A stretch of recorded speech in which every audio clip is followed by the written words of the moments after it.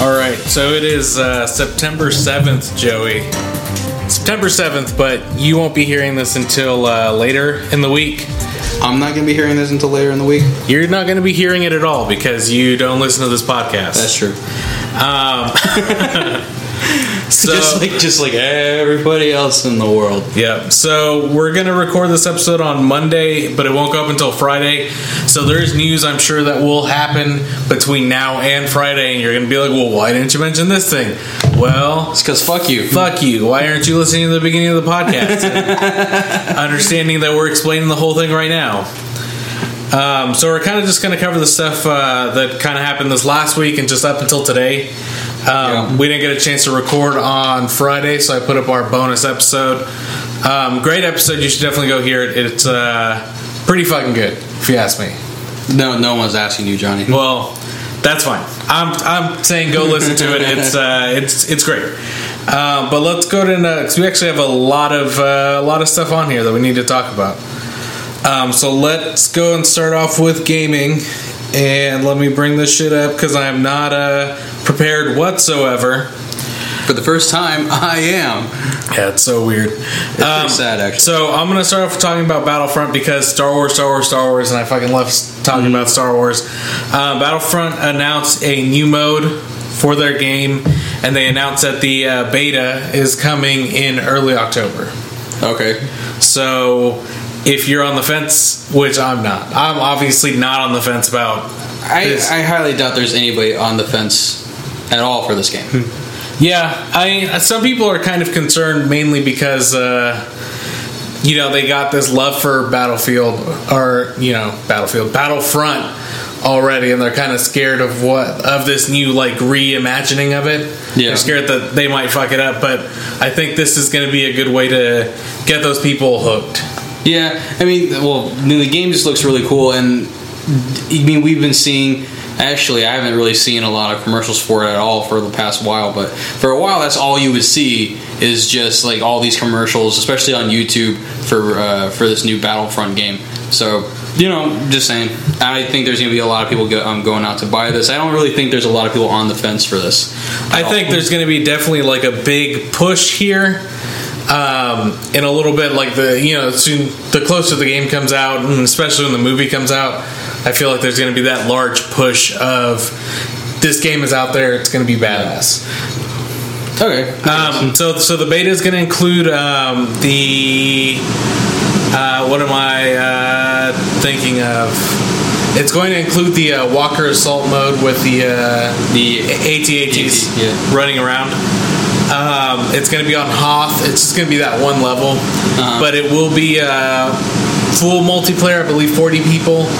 You will be able to get the hero characters, so Luke and Vader. You'll be able to, if you find the power-up bonus thing, you'll be able to play as them. They're also going to include a co-op mode. Yeah. So in the beta, so that's going to be that's quite a lot to throw in there. Yeah. So I think it's good in the sense that it will let people know what this game has to offer. And even if you don't want to play in these giant multiplayer battles with other people, you'll be able to get on with another friend or just hook up with another person online and do a co-op mode instead of a competitive kind of a mode. So I think it's real cool. I'm excited for it. Seems pretty dope. They haven't announced an official date or anything, but they just said early October. I would definitely assume that early October, you'd think those first 2 weeks, right? I would imagine. So that's what I'm guessing. So this I saw this and it got me real excited for Fallout. Okay. There's going to be a Fallout Monopoly. A Fallout Edition Monopoly. And it was very funny because I was sitting on the couch and I saw this and I got super excited. I was like, I'm going to go get this Fallout Monopoly. And Aiden was like, you bought the Legend of Zelda Monopoly and you haven't even played that. And I'm like, I don't care. I just want to... I don't even care for the game Monopoly all that much. But I want to fucking get this Monopoly. Okay. What do you think the pieces in the Monopoly are going to be? One of them's definitely going to be the Vault Boy. Yeah. You're probably going to have dog meat. Yeah. I imagine like a member of the Enclave. Yeah, little Brotherhood of Steel guy. Probably just the helmet. Yeah. That'll probably be the hat. Yeah. The hat piece. I don't know. I think it'd be interesting to have like a little stim pack or something. A little Pip-Boy. Yeah. Probably get a little Pip-Boy. And so were there any vehicles? Not really. Oh wait, no. There needs to be one of those you can super mutants. I want a super mutant. Super mutant one, yeah. I mean, if you're going vehicles, you could go Vertibird. Yeah. There's plenty of stuff to work with. I don't know. They haven't really announced anything other than the fact that it's going to be a thing. But yeah, I'm excited. So you're already willing to throw money away on something you have no idea what the entirety of it's going to be. Yep. I have no problem with that. Okay. I feel like I have enough trust in Fallout where it won't let me down. Like, I'm sure most people have a great trust for Rockstar Games, much like I do, like, if so, they were like, there's going to be a Grand Theft Auto 5 Monopoly set. Okay, I would get that. Even if you don't know what it'll look like, you're going to fucking get it. It would be insane, and I would get it in a heartbeat. Plus, Monopoly's really good about doing their licensed stuff. I mean, I have the Adventure Time Monopoly, and that's got some neat characters. Have you played that one? Yeah, that one I have played. But I bought the Legend of Zelda one. We do need to play that one, though. Yeah, I want to play that one. That one's looks pretty neat. I haven't played it yet, but the only thing is, it's so hard to like get people together to play fucking Monopoly, especially because it takes so fucking long. Oh yeah, I guess. So that's one of those things where if people are over and they're drinking, their attention span gets shorter and shorter. My attention span is short enough as it is. So, it gets kind of hard to play Monopoly. But Fallout Monopoly is coming out, and because that's coming out, I thought I'd get you guys some more Fallout news in case you guys haven't heard it. Fallout 4, they came out and said a couple weeks ago that it's going to have twice the assets that Skyrim did. So pretty much there's going to be twice as much shit that you can interact with, and as far as like world building stuff, there's going to be twice as much of that. Yeah, that's fucking insane. Like scale wise, because Skyrim, I put in so many hours into Skyrim. I'm sure I only really like scratched the surface of Skyrim. I purposely avoided Skyrim mostly because I knew that's what would happen. I would have lost so many hours and days of my life, and in a time period where I could not afford to lose hours and days of my life. And unfortunately for myself, Fallout 4 is going to be doing the exact same thing in a very, very similar way. Yeah, it's definitely going to take up way too much of my time, and I don't even have much of a social life as it is already, so fuck it. Yeah, why not? It's one of those things where Anne's birthday is on the 11th. Fallout 4 comes out on November 10th, and I'm already like, maybe we should do your birthday things before Fallout, so I can have just Fallout. It's like, sorry, I know I said I loved you, but Fallout. Fallout's been with me since the beginning. Fallout has been with me since the beginning, and it does things you don't ever want to try, so I think we should just take some time apart. Just saying, not to make this super awkward or anything. I know we live together, but I'll just sleep on the couch. I mean, it's alright. Don't worry about it. It's like my Xbox will keep me warm, and I can play Fallout too.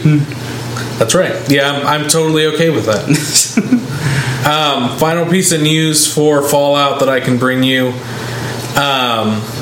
So they just finished wrapping voice acting for Fallout within this last week. And there is, they came out and said that there's more dialogue in Fallout 4 than there was in Fallout 3 and Skyrim combined. Yeah. That's a lot of fucking words. It's a lot. They said that the final count for the lines is over 111,000. That's quite a bit. Yeah. That's fucking definitely at least more. I think I don't know how much your average book is as far as words and line count, but books. Me read book. It seems like that would be definitely more than enough to fill up an entire fucking book. Say fuck you, JD Salinger. You don't got shit on Fallout. Yeah, so I thought that was pretty interesting. I'm very excited, especially knowing that your protagonists are fully voiced and everything. Yeah, that's gonna be fucking really neat. Well, I mean, because they're using a different style of like, I guess, speech, right? Like the way the characters talk. They're kind of going the route that Mass Effect started, right? Right. Where it's kind of they just give you a general direction of what you want to say, and then like they just kind of doesn't say exactly verbatim what's on the screen, but it more so what your character would say in that situation. Yeah, pretty much like that. The only thing is it's not as cut and dry as Mass Effect, where Mass Effect had like a little blue indicator saying like this is the good option. There's a red indicator saying this is the evil option. Yeah. And then, like, the neutral options, this is more so just, like... It's kind of more ambiguous. Yeah. But I imagine, though, you can still sound like quite a dick the more you play. I would assume so. Like, if you're, like, Karma, because that's the good or bad system they use. If your Karma is low enough, I'm sure I would hope, at least, that your voice... your inflection of voice changes along with all the horrible or good shit you've been doing in the Wasteland. Same thing if you go on the positive side. I would hope that that's kind of reflected in the way you say things or the way you do things. Yeah. So, pretty exciting. So, what else do I have on here? So we'll kind of talk about this in the order that it happened. So there's this thing that's happening, Joey, and I don't know if you read up on this or not. I did not. But Deus Ex Mankind. I can't read. Okay, that explains a lot. So Deus Ex Mankind Divided. I don't know if you played Deus Ex. Pretty cool game. I enjoyed it. I mean, like the first one was kind of like a cult classic hit. Didn't really get that wide of a release. I remember correctly. But it kind of held with a lot of gamers from the past, and now when it finally got its modern sequel on the Xbox 360 and PS3, it did okay and people liked it, but there were still a lot of problems with the game, and now they're releasing this one, and hopefully this one addresses all the other problems people were complaining about in the first place. But other than that, I don't really know a whole hell of a lot about the series. I don't know about the storyline other than it's kind of Matrix-y. Well, this has nothing to do with the game itself. This has everything to do with the pre-order campaign for the game. So usually... Oh, boy. Usually, unless I'm very, very confident about something like Fallout. Mm-hmm. Fallout, I pre-ordered it because I needed to get that Pip-Boy edition. I have faith in Fallout. Yeah. I know they won't let me down. But, with most games, I would say don't pre-order this game. I mean, you're giving this company money for something that they haven't given you yet, right? And you're not sure about how... A lot of times you haven't even seen yet either. Yeah, exactly. This is one of those cases, and we haven't really seen a lot about Deus Ex. I'm sure there's, like, some gameplay stuff they've shown, but as far as, like, the public eye, they haven't really, like, put a lot out there. Mm-hmm. And you definitely haven't gotten your hands on it, so you don't know... how this stuff is going to happen. But they have this pre-order campaign, and it's called Augment Your Pre-Order. So pretty much you pre-order the game. Uh-huh. Joe, you put down your $60 for this game. It's coming out in February. Mm-hmm.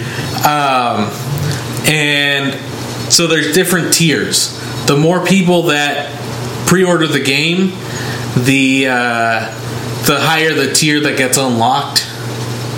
Wait, what?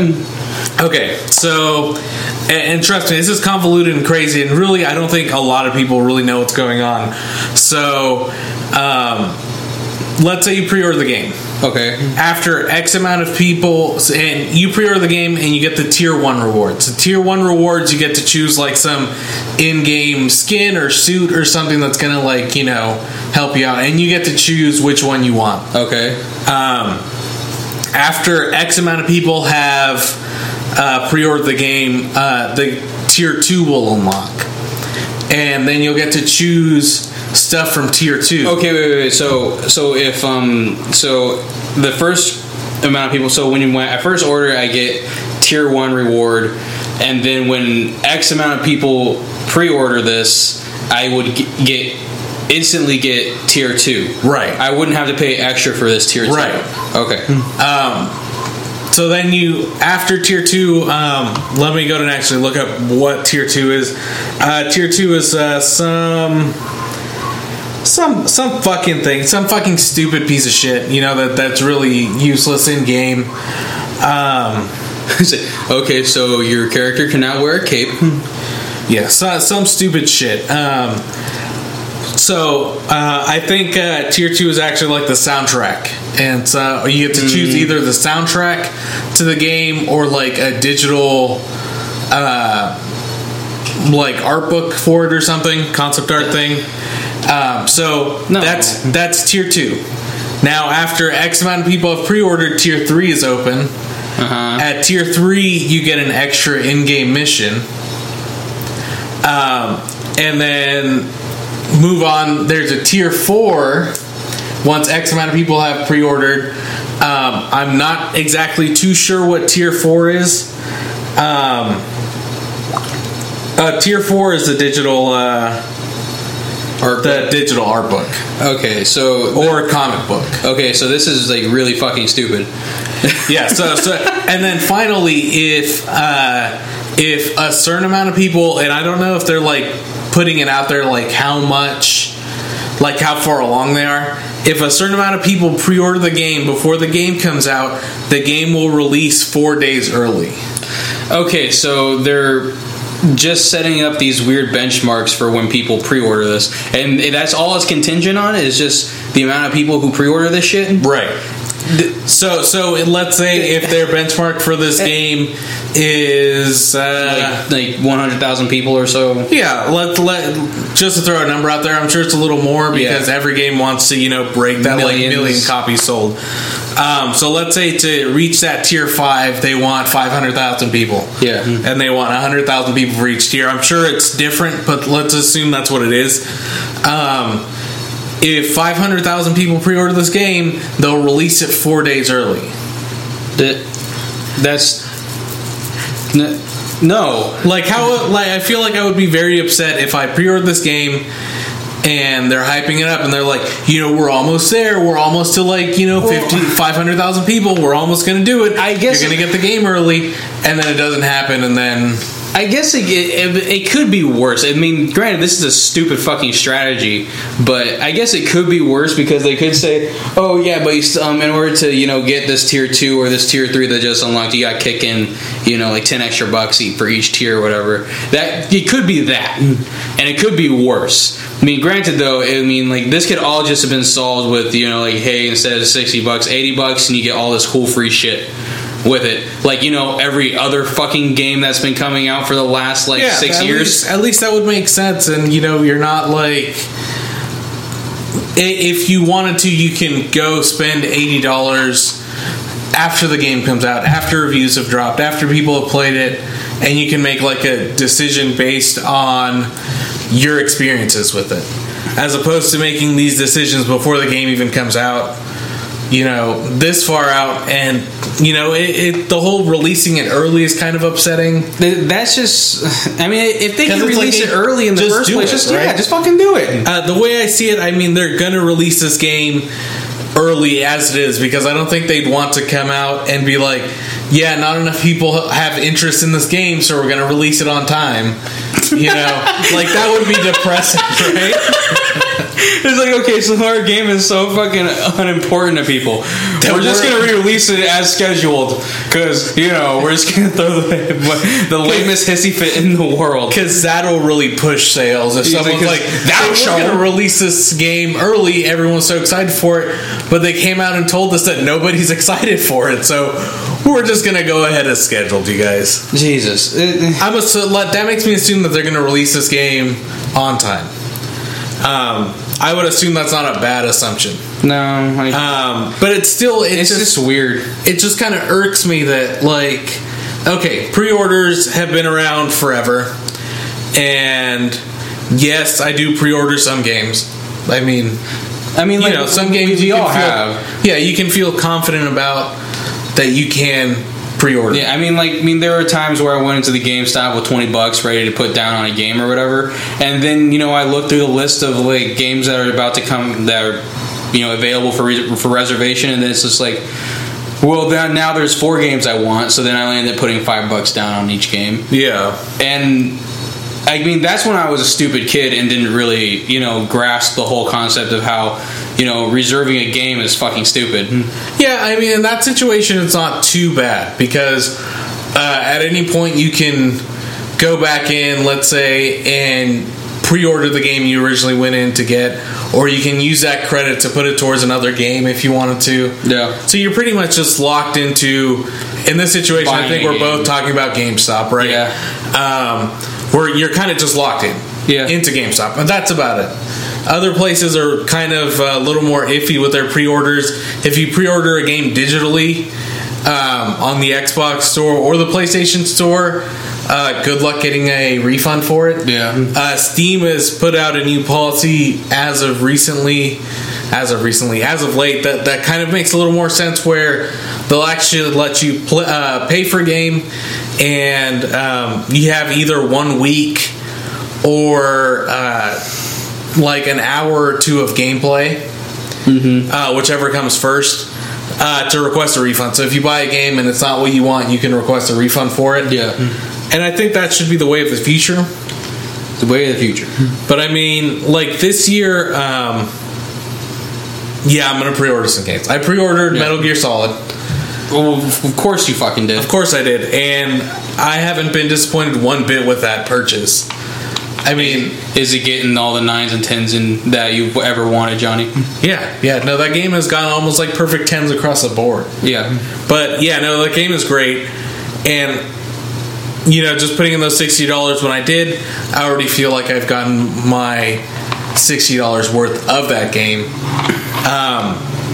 Like I said, Fallout, I have that pre-ordered, but I have such confidence in Fallout that I know that it's going to be fucking great. Yeah. I don't need to worry about Fallout betraying me.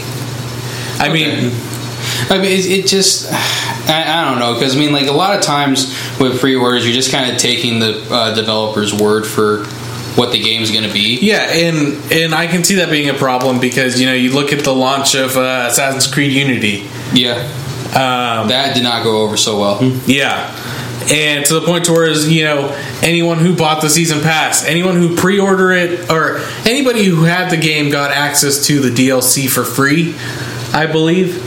And then if you had the season pass, they gave you a free game. Just to kind of like make it up to you. Okay. Up to and including at the time, it was like right after Far Cry 4 came out, you could get Far Cry 4. Yeah. So that was pretty neat. I thought at least they did right by the consumers in that situation. Yeah. It sucks that it happened in the first place, and it should not have happened. Yeah. But, no. Yeah. So pretty much Deus Ex, don't pre-order it. I mean, unless you really feel the need that you have to, but you need to unlock them tiers, though. I just feel like that's so ballsy of a company to do that. I kind of want to see it. I guess I don't want to see it fail, but I just want to see like a lack of pre-orders. Yeah, so with like Fallout 4, they haven't really announced any kind of pre-order incentives. Yeah, and they might not. I mean, it's just one of those games where they don't need to offer something to get you in the door if you're on the fence. Yeah. Metal Gear Solid had like a day one edition that included like some extra shit, but it wasn't like anything that's game breaking. It's just pretty much stuff that you got that you can research and use later. Yeah. This just seems a little much. It's kind of just like you're getting a little ballsy with your pre-orders. Yeah. Whatever. Yeah. Moving on. Let's move on. There was something that was announced today, Monday. But I guess when you're listening to this, it'll be a couple days ago. Pikmin 4 was sort of announced. Kinda, sorta, not really. So it wasn't officially announced. Nintendo hasn't come out and said that it's coming out or anything. But Eurogamer published a interview they did with Miyamoto, and he said that Pikmin 4 is nearing completion. So that's exciting. I mean, I thought after Pikmin 3 we wouldn't get a Pikmin 4. I don't think the sales numbers were all that great for Pikmin 3, so I kind of figured we weren't going to get anything out of there. But kind of exciting. Yeah, I'm excited. I'm excited for like the official announcement. Yeah. This is an article that was it was written back in July, but they didn't publish it until today. It's probably some kind of Nintendo NDA they had to hold off on or something. But that's exciting. I mean, if it's near completion, I hope that means that it's coming out on the Wii U. I'm not going to hold my breath, because maybe this is something they're going to want to do as a day one launch title for their new console. Yeah. But it's exciting to know that's in the works. Yeah, it still kind of freaks me out that they're already working on a new console.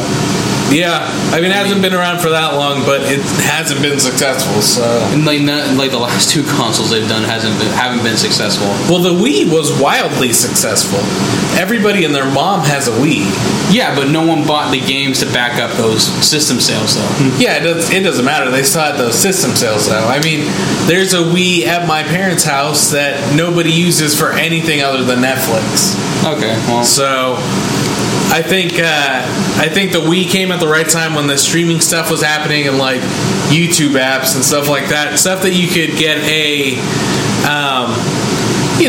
one of those little sticks that you stick into your TV and then use that to access Netflix or Hulu and stuff like that. The Wii, I think, came right at just at the right time, to where it was right before those things, but people really needed something to stream on. They didn't want to spend the money on a smart TV, and they didn't want to spend the money on an Xbox or a PlayStation. So the Wii had a great price point. Well, I mean, but first and foremost, it's supposed to be a video game centric console and not just some half-assed smart TV add-on. Developers after a while just didn't want to work with the Wii anymore. I mean, right now they don't want to work with the Wii U. Yeah, I think at first developers were very excited for it, and I think that's when we got the flood of very gimmicky, shake the Wii remote and jack off the Wii remote, or that fucking what was that stupid Rabbids game, the Rayman spinoff? Yeah. Which, since you brought it up, another thing that's been announced, Ubisoft is making a theme park or some kind of theme park thing in some Asian country that's going to be based around Assassin's Creed and the Rabbids. What? Yeah. Let me bring up the story here to let you know exactly where it's going to be. But they announced today that they're coming out with exciting, theme parks where we can go and do Assassin's Creed things. Okay, look, just because Nintendo was able to work something out with Universal Studios doesn't mean every fucking video game company needs a theme park. It's opening in Malaysia in 2020. Malaysia. Yeah, of all the I didn't think Assassin's Creed and the Raving Rabbids were that big in Malaysia, but is Malaysia even a real country? I don't know. Apparently, they're teaming up with RSG. That must be some company to create a next generation theme park based on properties including Assassin's Creed, the Rabbids, and Just Dance.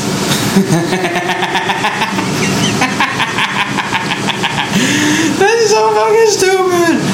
Why is this happening? It's happening because apparently a Rabbids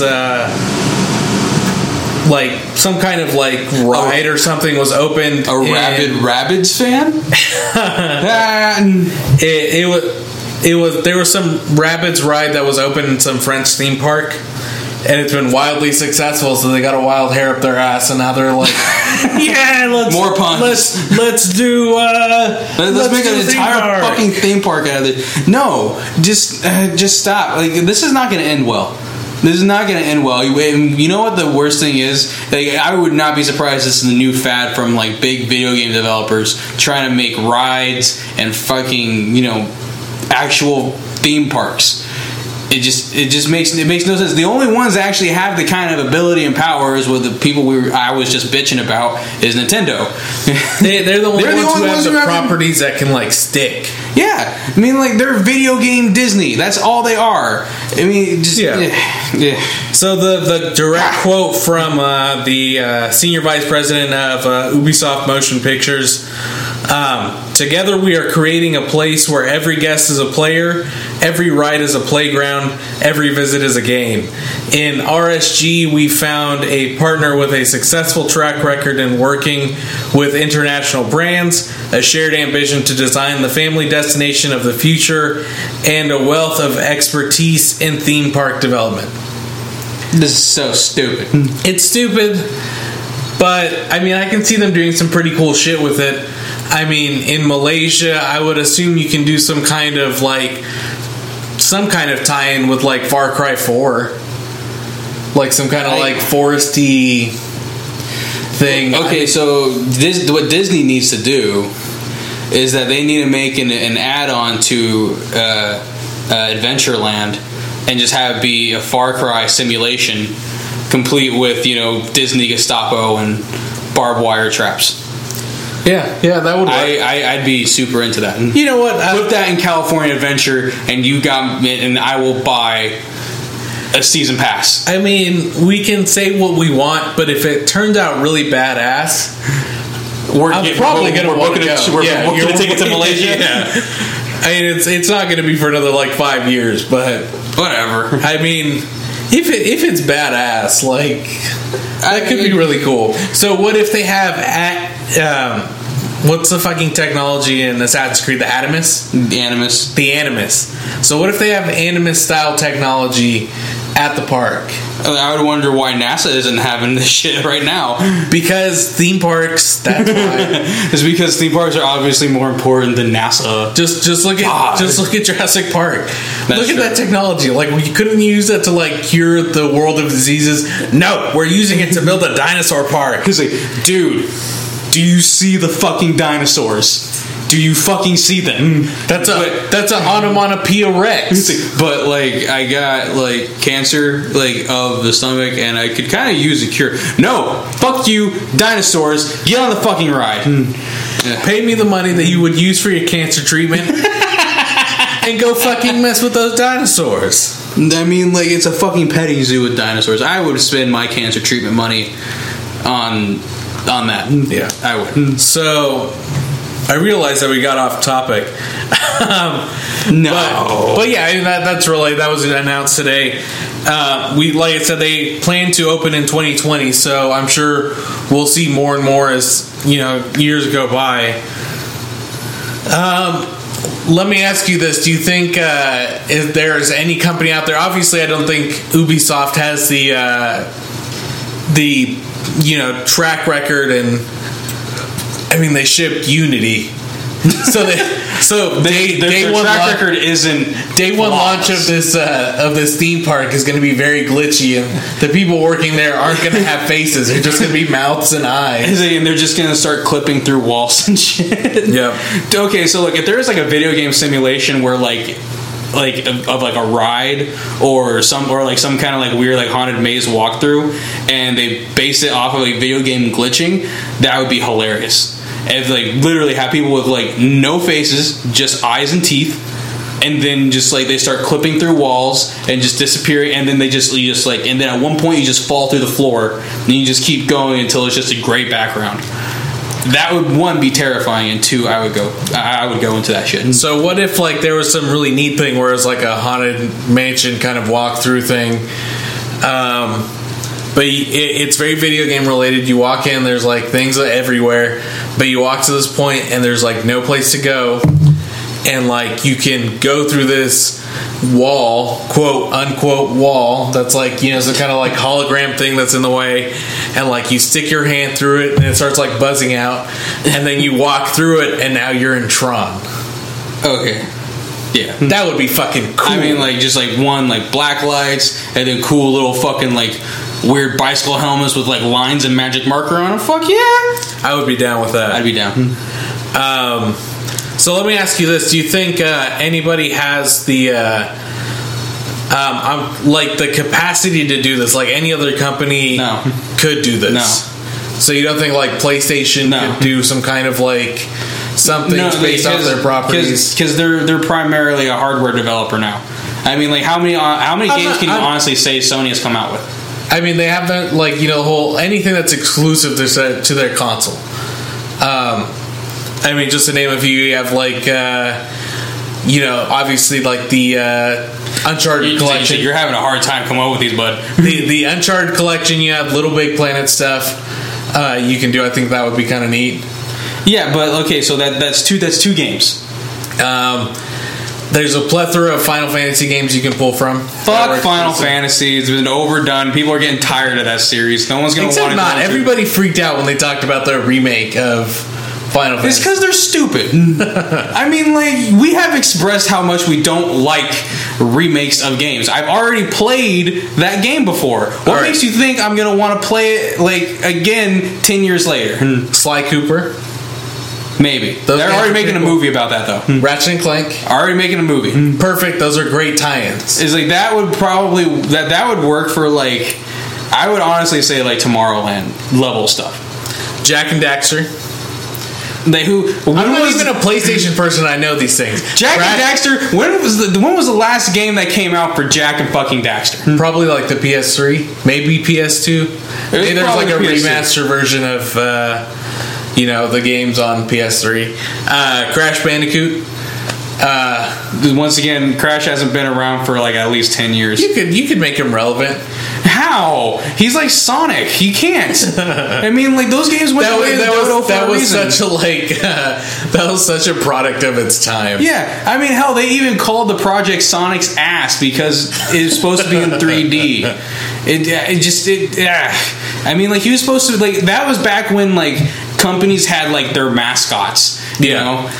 Now, obviously, that doesn't work. I mean, it works to an extent because, you know, I would say like Nathan Drake is the mascot of, you know, Sony and PlayStation. I would say that Master Chief is a mascot of like the Microsoft and Xbox. Maybe not to the extent that Crash and Sonic and Mario are, but I mean, and even then, now we're equating like mascots to just launch titles, and that's it. And that's how fucking goofy we can make this fucking character look. It's like, and even then, okay, so going back to the original point, that's like 6 games. Okay. So how many do you think like Ubisoft? No, you need a lot. Doesn't have a lot because look, yeah, exactly. They don't have a lot. They can't, but they're still doing it because they're stupid.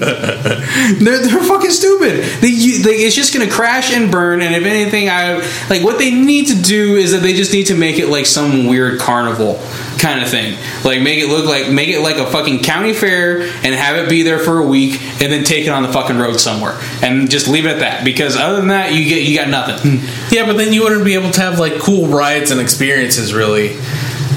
Okay, look, all Assassin's Creed is going to be is a lame Renaissance fair with a couple roller coasters thrown in. Not even that. I would assume that it's just like parkour, like a little parkour area where you can parkour over things. You see fucking like a bunch of fat kids trying to do parkour and they can't even get up the first step, and they're like the buttons on their little assassin's coat are like bursting.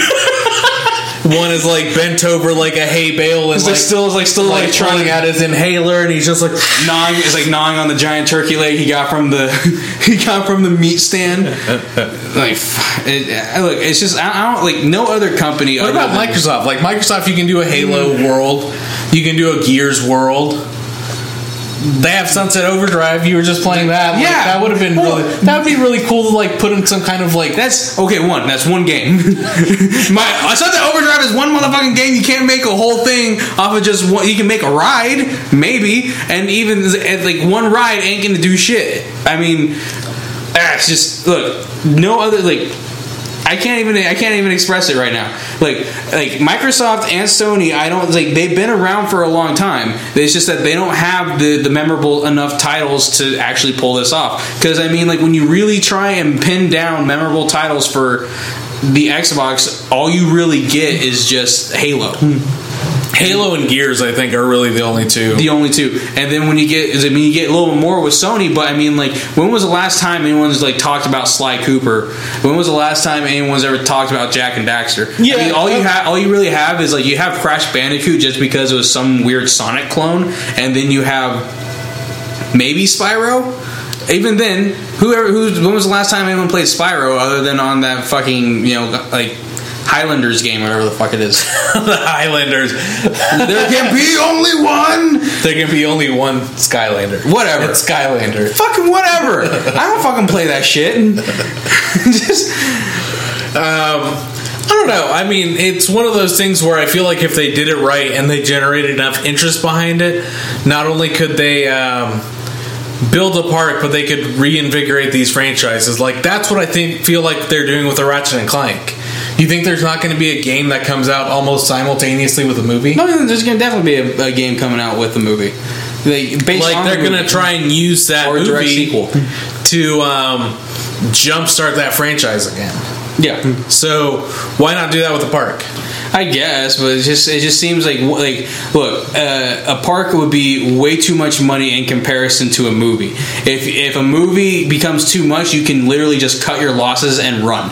With a theme park, you have like so many other expenses that you'd see kind of insane. You have like you have to buy land, and you got to develop the land, and then after you develop the land, you got to develop rides, and you got to you have to hire designers, you have to hire engineers, and then you have to make sure you're clears with local governments. Yeah, no, it's definitely going to be more expensive, but the payoff is also that much greater if it's a great place to go to. I think like a whole like video game theme park would work well is if it was like a collaboration between like Sony and Microsoft and Nintendo and Ubisoft and like anyone else interested in it. I think that's what would work best. Is if it was just a big collaboration between, and then it can because I mean like everyone tries to rip off Disneyland anyway. You can just make you have your Microsoft land, your Sony land, your Nintendo land, and then people will go and like visit whichever one they want. Yeah, and that would assume that they would all do that, which they never would. No. So pretty much, they're stupid. Let's take what we can get with Sony land, or Microsoft land. I mean, one thing I'm very excited for is the whole Nintendo Universal collaboration, and I think they're doing it right, where they're already going to an established group that already established park, and the barrier for entry as far as cost goes is going to be a lot lower than making your own park. Exactly. I'm pretty sure you can boil down Ubisoft to just Assassin's Creed. I mean, really. I mean, the Rabbids ride, I guess, in this French theme park is fairly popular, but I don't think it's that big of a... It's not a draw. Right. Like, if anything, it's just one of those things that people... Because, I mean, like, this French theme park has been around for... forever, I'm assuming, or has been around for a while. It's been well established on its own. So when people go, they go, "Oh, hey, it's a ride based off of that stupid fucking game, The Rabbids," and then people go on it. And so I think it would work. So let's say next week, Six Flags comes out, and they're like, "All right, so we're gonna theme one of our roller coasters after Assassin's Creed stuff. Mm-hmm. There's gonna be like an eagle perch at the very top of this ride, and it's." You're going to dive down to this hay bale thing, and it's like a roller coaster, but you do that, and there's like an Assassin's Creed little area. I feel like that would be more successful than making your own park. Yeah. It's just kind of like when I think of theme parks, it's just kind of like Six Flags, the way they do is they just make roller coasters, and they don't try and gussy it up and make a lot of ambiance with it or anything. But whereas Disney and Universal, they give a lot of ambiance to their rides. So like when it's like there's a more of a story in tune with all those rides, which is something I really enjoy. So like with Assassin's Creed, they can't just get away with just making a roller coaster and just calling it the Assassin's Creed roller coaster. They need to like put something in it that is in some way related to the story. Right, something that's gonna make sense as far as for a fan of the game. Yeah, where they'll be able to and be like, oh yeah, this is this thing or this is that thing. Like I said, if you're gonna do an Assassin's Creed roller coaster, you make this top of the roller coaster by some tall building.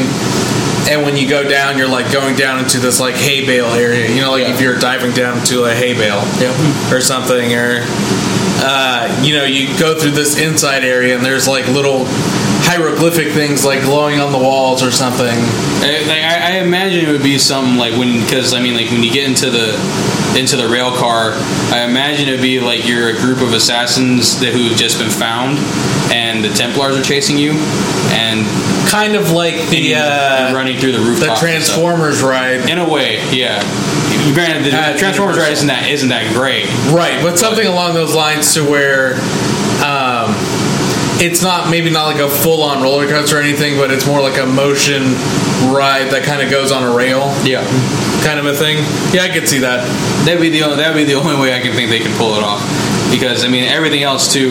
I can think of like a lot of really cool, like fun things. Like from Crash Bandicoot, you could literally have like an actual platforming stage, like that kids could like run around and jump on and try and make different jumps and run away from like giant fucking boulders or whatever. Because I would have fucking loved that shit as a kid.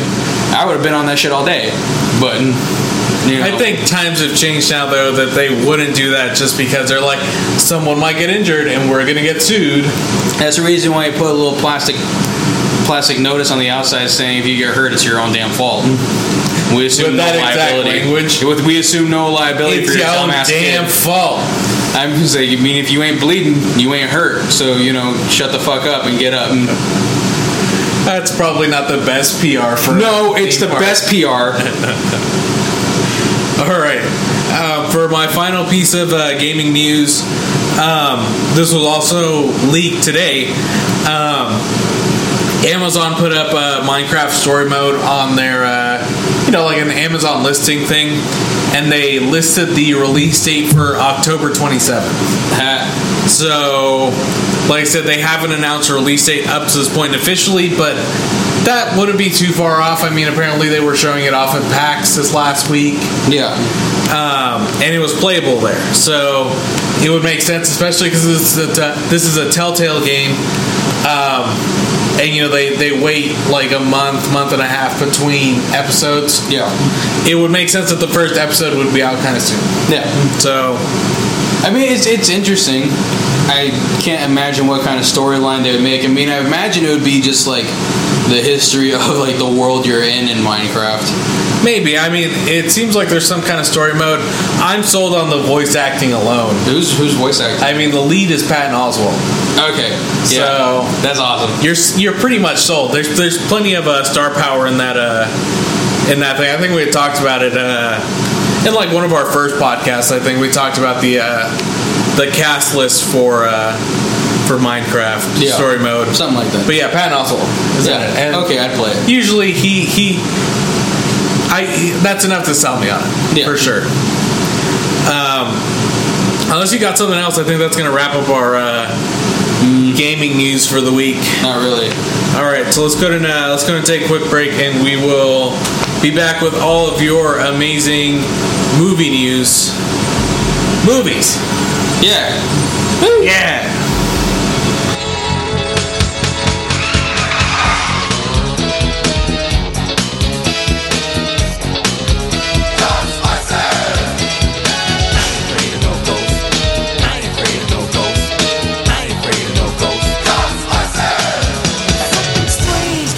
All right, we are back with Movie news.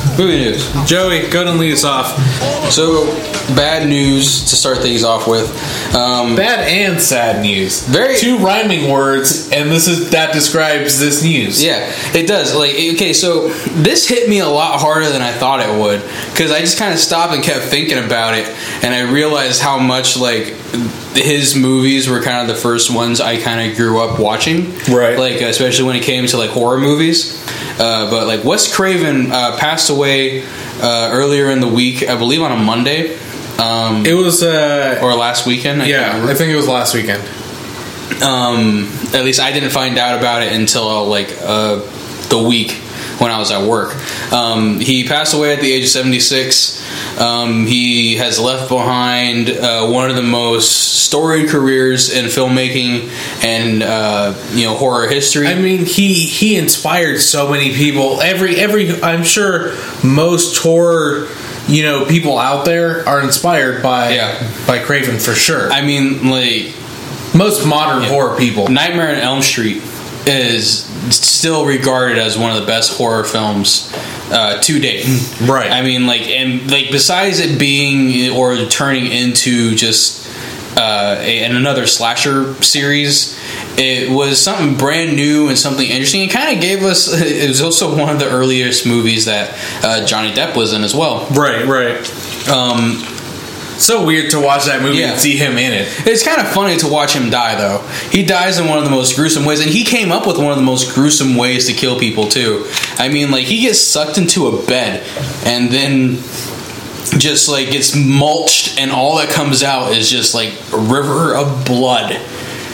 And it's just a fun movie. It's a good movie to watch, and it's one of the best Halloween movies you could ever watch as well. But Wes Craven passed away. It's kind of sad. It's really sad. Yeah. I mean, like, I did not expect it to hit me as hard as it did, but like I just kind of kept stopping and thinking, like, man.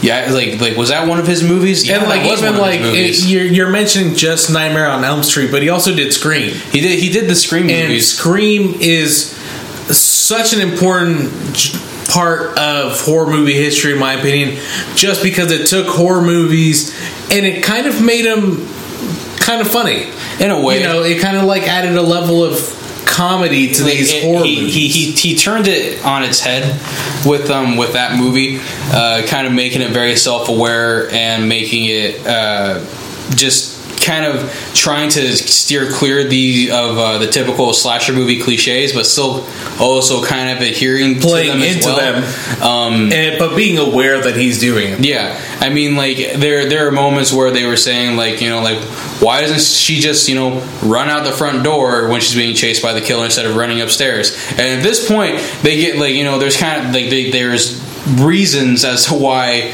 Sydney at one point runs upstairs instead of out the front door, right, or something along those lines. But also like the Scream movie and the first two were just such products of their time. They were such 90s movies. Yeah, it was insane. But it's kind of surprising how well they kind of hold up.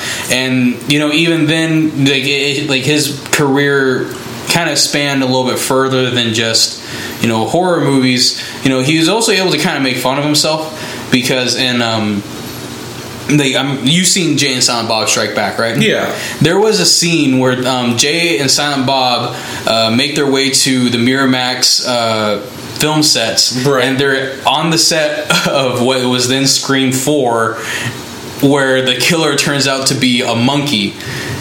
And then, like, Wes Craven, and you assume that he's just being super serious about this too, is like he just goes up to the actress and says, "Hey, what's wrong?" He's like, "Why are you giving me a fucking monkey that's my murderer? Are you even trying anymore?" He's like, "What? People love monkeys."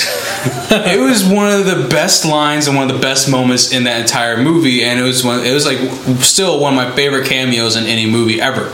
So just thinking about it. And like, and looking back at his earlier work, I mean, he did The Hills Have Eyes, yeah, and The Last House on the Left, which he remade himself, right, back in the early to mid 2000s. Yeah. Mm-hmm. So I mean, he had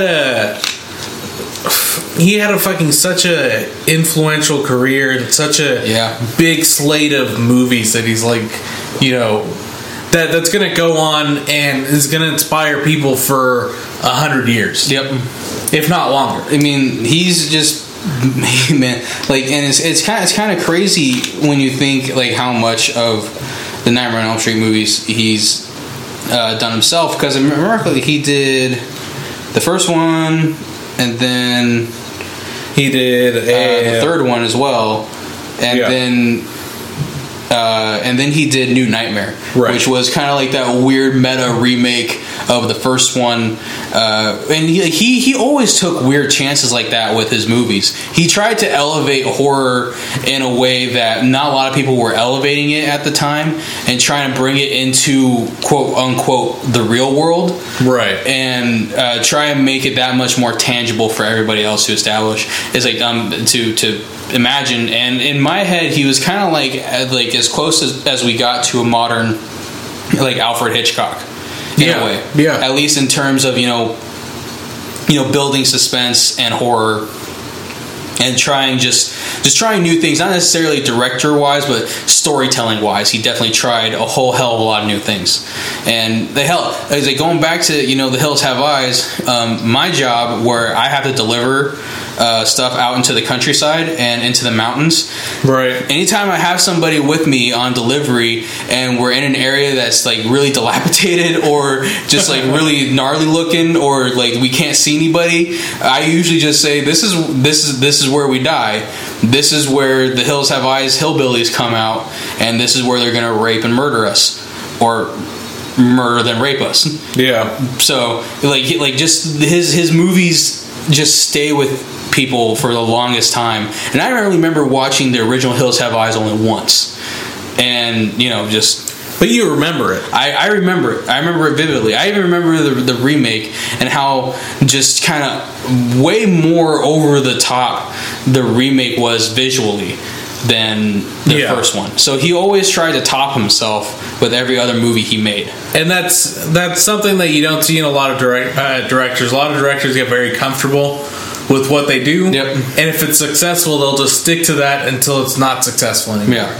Yeah. He was very willing to, and wanted to, I would say, push himself to push his directing limits. Yeah. And push what he can, I would almost say, get away with. Mm-hmm. So it's kind of sad to see him go, but his legacy will live on. And we're probably, and this year in the Oscars, we're more than likely going to see an extended tribute to him in the in memoriam portion of the show. So moving on, though, to lighter news. There has been a definite change in the chain of command for Marvel Studios. A big shakeup going on over there. Kevin Feige, whatever the hell you want to pronounce his fucking. I've always said it Feige because I thought this was fucking hilarious. Yeah, I can't pronounce his last name, so fuck it. It's gonna change every single time I say it. So now Kevin Feige is gonna be reporting to Alan Horn at Disney Studios, the Walt Disney Studios chairman. So he's and not. For those who don't know, who is Feige? Feige is the man in charge of the Marvel Cinematic Universe. So every Marvel movie that we've seen so far that's considered part of the Cinematic Universe, he's pretty much had his all of them from Marvel Studios anyway. Right. And also the new broker deal with Sony Pictures for the rights to Spider-Man. He is the man. He's the guy who's been putting this together, and he has like this weird encyclopedic knowledge of the Marvel universe in its entirety that it's kind of frightening, and you also kind of where you're almost like only Stan Lee could really be the only other person. Like Stan Lee and Steve Ditko and Jack Kirby are the only people who could have this. He must have stolen their brains and just put them in his head. So he's still in charge of the Marvel Cinematic Universe and pretty much the head of Marvel Studios and the direction that all these movies go in. But he's going to have to report directly to Alan Horn of Walt Disney Studios. From the kind of reading I've done is nothing but good news. Yeah, because the previous person he had to report to, and the name is escaping me, but the previous person he had to report to at Marvel Studios was very big, like penny pincher. He didn't want he didn't want to spend this extra money to do this or do that, and wanted to cut certain things and didn't like certain things. Yeah, I have his name right here, Isaac Perlmutter, and he's the guy in charge of all the Marvel stuff that's going on TV. So pretty much, Agent Carter and Agents of S.H.I.E.L.D. pretty much are the only ones he's in charge of at the moment. Yeah, and I would think that the movie universe has very much superseded the TV universe. Pretty much. So why I don't really understand why he was reporting to him in the first place. I think it's he's Marvel Entertainment CEO. Okay, that would make sense. But it's nothing but good news in my opinion to hear that this has happened, because Disney understands the values of these properties, and will not hesitate to throw more money at them if they need it, whether that be to make I don't know what you would really need it for. Maybe to have an extra scene in the movie, or maybe to have them be more willing to take a risk on making a slightly longer movie, but making it that much better by making it just a little bit longer. Those calls seem like they're made by that top person in command, and with this shakeup, it definitely seems like nothing but good news. So it's this is not going to change anything for the most part. For us, the consumer, no. And before we really see anything change, it's going to be a couple years from now, when they start those new movies. Because right now everything's still being reported to this other guy. Well, because right now everything's kind of locked in the way it was, and if anything changes in the production of these upcoming movies, I think they're working on Black Panther right now. Because they shipped some costume stuff or some set shots. Recently. And they're also working on they're filming Civil War at the moment, and I think Tim Gunn is working on Guardians 2. So it's nothing for the most part is going to change. If anything, just the change that's going to happen is just these guys, and the job that they're going to do is probably going to change up a little bit. And I think this is just going to give Feige more room to be creative, to do kind of what he wants to do. He's not going to be able to. He's not going to be interrupted, because I guess him and Perlmutter guy were clashing a lot in just decisions, and I imagine why Feige would be able to clash with the CEO is because the CEO needs Feige that much. Because without him, I can guarantee you a lot of those movies are going to fall apart way too quickly. He goes over to DC, and all of a sudden DC's on there. DC's movies are actually palatable to watch. It's okay, guys, so this is how you do the Superman movies. He goes over to Fox, and all of a sudden they actually make a good Fantastic Four. It's all of a sudden that sequel happens, and all of a sudden I love Michael B. Jordan as the Human Torch. Where I thought he was one of the weaker parts of the movie. Anyway. Moving on to some more news. So moving on to some more news. Let me pull it up real quick. So Bill Murray, after a long time of saying he's not going to do a sequel or show up in any other Ghostbusters product or franchise, show, TV, video game, TV show, whatever, announced that he's going to be having a cameo in this new all-female Ghostbusters movie. Now, I have the article right here. Let's see, it says, for a long time, it seemed Bill Murray was on the Ghostbusters franchise, and after a successful sequel in 1989, Murray dragged his feet, reprising the role of Peter Venkman. For the potential Ghostbusters 3, his year-long hesitation eventually scuttled the notion of the direct sequel, paving the way for next year's series reboot, directed by Paul Feig, whatever. It came as a surprise then when reports broke weeks ago that Murray had actually taken a part in the new film. Instead of playing Venkman, it's rumored that Murray will appear as a character out to debunk the new Ghostbusters crew, played by Kristen Wiig, Melissa McCarthy, Kate McKinnon, and Leslie Jones. When we caught up with Murray in this blah, blah, blah, blah, blah, blah, Yeah. So does this mean that the movie doesn't take place in that same universe? This is a complete remake.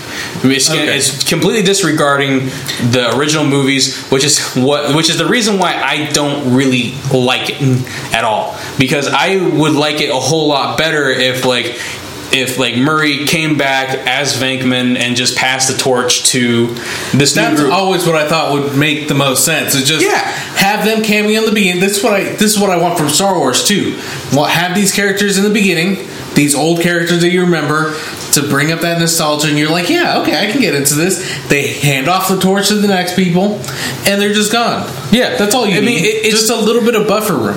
Yeah, hell, like at the end of the movie, you can cut to Bill Murray and Dan Aykroyd, and Carl Weathers looking dude, I can't remember his real name, like in the Bahamas somewhere with the Hawaiian shirts and leis around their neck, just drinking out of coconuts, and that would be it. That's all you need. It's like, I just don't like that this is just a completely different movie. Taking place in a completely different universe. I think that this just need, if anything, I can already tell you, Bill Murray is just going to be the character in the first movie trying to debunk the Ghostbusters, and then ends up unleashing all the ghosts back into New York. Yeah, and that's it. And I don't know. It's kind of it seems kind of upsetting that they wouldn't acknowledge that they were previous Ghostbusters. Yeah, even if it's just some stupid scene, and let's say one of them is, I don't know, some kind of librarian or something. Yeah, something stupid, but they have a little Ghostbusters patch, and they're like, oh, I guess you guys are doing it now. Something to kind of acknowledge that they did it first. Yeah, and that they're retired now, they're done. It's just grown as a company to where they're the new. They took over for the original guys. I'm pretty sure a rewrite of the script. You can keep the majority of the script the same, but I'm pretty sure just a quick rewrite or a quick, adding a scene or two would just take care of that in a heartbeat. But so wouldn't it make more sense to just have it be the company grew. You have all these different chapters. Yeah, quote unquote. I said this exactly. In different parts of the country, and like you said, to the point to where these are the new Ghostbusters, and they're just and they're being trained by old Ghostbusters or something. Yeah. It's even if they run into them at a pizza joint, they're like, oh, I guess you guys are. Yeah. You can just be waiting in line behind them at a pizza place, and they're just I started that company. Yeah. And they're just like, who are you? What kind of sucks, especially with the way the internet is, you can't say anything bad about this movie because they immediately assume you're talking about the cast, and which makes you an idiot or whatever. I like the cast. The cast is. I'm excited for the cast. Kristen Wiig and Melissa McCarthy are pretty funny. I don't remember the other ladies who are in the movie. I don't think I've seen anything with them in it, so I can't comment on whether or not I think they're funny. But Kristen Wiig and Melissa McCarthy, in my opinion, have that star power and have that comedy power to even carry those other two if they underperform. I really want to see them play off of each other directly in a movie, because they were in Bridesmaids together, but they didn't have scenes, a lot of scenes together where they were playing off of each other. Yeah. I want to see how they react to one another and how well their comedic chops stand up against each other. Because when you can put two funny people in a room, you just get good stuff most of the time. If you just look at Step Brothers, how much of that movie was ad-libbed between Will Ferrell and John C. Reilly. Yeah, and most of it, from what I've heard, is just they had a script sort of okay, this is going to happen, you've got to deliver these lines. But there's so much of that movie where they've come out and they're like, oh yeah, that wasn't even in the movie. Yeah, that wasn't even in the script. Yeah. Like the whole scene where the guy gets pushed out of the treehouse, that line right after that completely ad-libbed, and it was just, it's done so perfectly where they're like, yeah, it's going to stay in the movie. That's amazing. Yeah. I'm I'm just really a lot more hesitant now. I mean, I love Bill Murray, and I like all the weird cameos he does in a bunch of other movies. I mean, the Darjeeling Limited was a movie I was not very fond of, but that one scene that he was in at the very beginning of it just made that entire movie palatable to me. Yeah. And like same with, well, damn it, there was another movie he had a quick little cameo in, but now I'm blanking on it.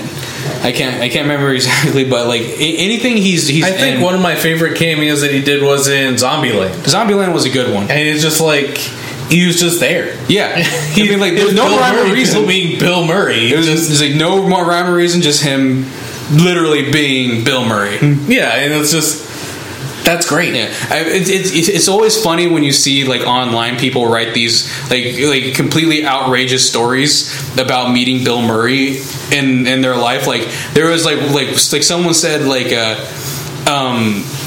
he came up to my cash register and he took like a bunch of stuff without paying for, or like he only paid for it in ones and he didn't even pay for like all of it and he left. And he just said to the cashier, "No one will ever believe you," and just walked out with everything. That's so funny. There's always a bunch of weird stuff like that. Like it's just Bill Murray. Yeah, right. Yeah. Like that's awesome. I fucking love it. Yeah. Anywho, so moving on from one cameo to we'll move on to this other kind of cameo appearance that he's done. Benicio del Toro. Kind of like most recently did a cameo in Guardians of the Galaxy, that one little short scene as the Collector, and he was really, really good in that. He was definitely a really big highlight of the movie. Yeah. And he was able to play that kind of weird, ambiguously sinister role really easily. But now it's kind of been announced, kind of, sort of, not really, that he's going to be a villain in Star Wars Episode 8. Yeah. And let's see if I can get the article right here. I mean, I am kind of excited. He's got a fucking weird face. I think I can say that, right? I mean, he's got kind of like a weird mug. He looks like he's been through some shit. Yeah, and that's kind of what you need out of a Star Wars villain. Yeah. You need someone who looks weathered. You don't want some pretty boy bad guy. Yeah. Because then it's just like, well, obviously you haven't proven yourself. Yeah. So this came out from some Spanish outlet called rack1.org. So here's he was asked a couple questions, and here's what he was saying. He said, Star Wars is coming up. We'll see how that turns out. I think we start shooting in March. And then the reporter asked him what his role would be in that movie, and then Del Toro said, the thing is, they don't let me talk about that too much. I'm like the villain, but we'll see. So just to him say, I'm like the villain, I guess. Yeah, I mean, it could be someone who's like morally ambiguous, who may be like a traitor, or he may be like a bad guy who turns in a bounty hunter, or someone like Han Solo who just happens to be working for the Empire instead. You don't know.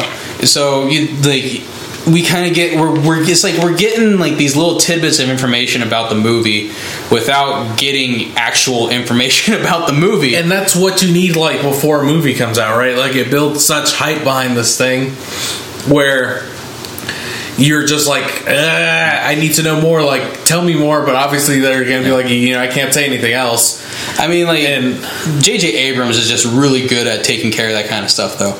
He must, threaten to murder people's families or something in order to pull this off, because there's no other way this stuff doesn't get leaked beforehand. I mean, like, the Star Trek movies, nothing got leaked about those movies. Yeah. I don't know how he does it. Maybe he just keeps it super low key to where no one really questions or bothers to answer. And it seems like he's the kind of person who it's just like on a need to know basis. Yeah.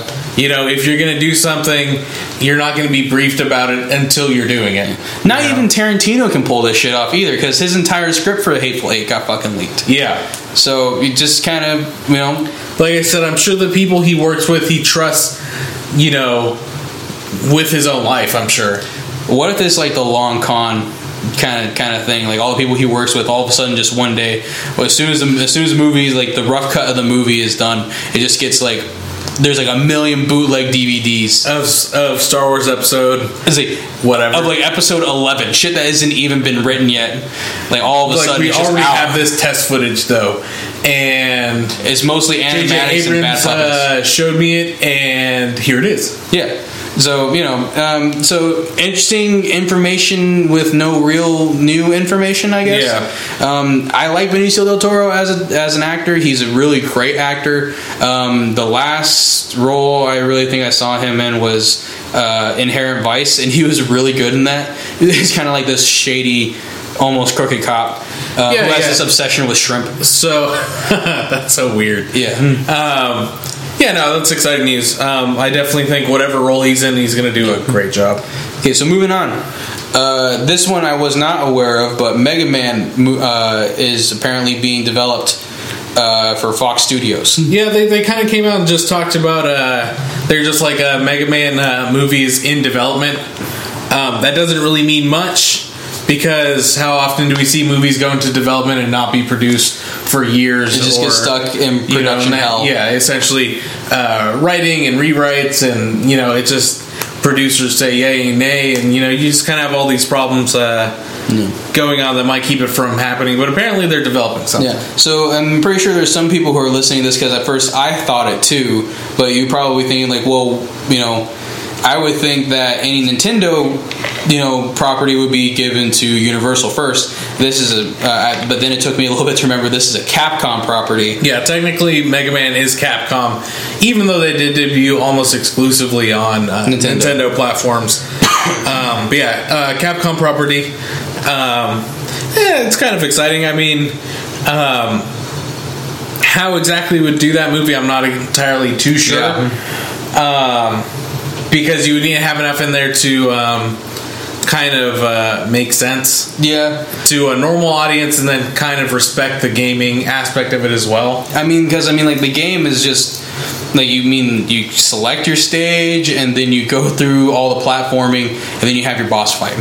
Obviously the big story is always like Dr. Wily injected this virus into these robots, and you have to go and do shit. It can definitely be a very action-packed movie. Yeah.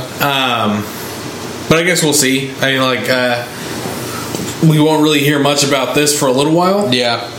So, pretty much development just means they're looking for, the script is being developed. It's probably been written already, but they're probably getting other writers to look it over, to rework it a little bit. Yeah, people to read through it and make edits. And then they're going to start running that around to directors to see who's interested, and they're running that around to actors to see who's interested. And then after people sign on, and even then sign on, they don't sign on for money or anything. They just say, yeah, I'm interested in doing it, I'll probably do it. And then they start from there, and they go okay, so this is what we need. And then they start developing the logistics of making the movie. Right. So we're probably not going to see this for another couple years.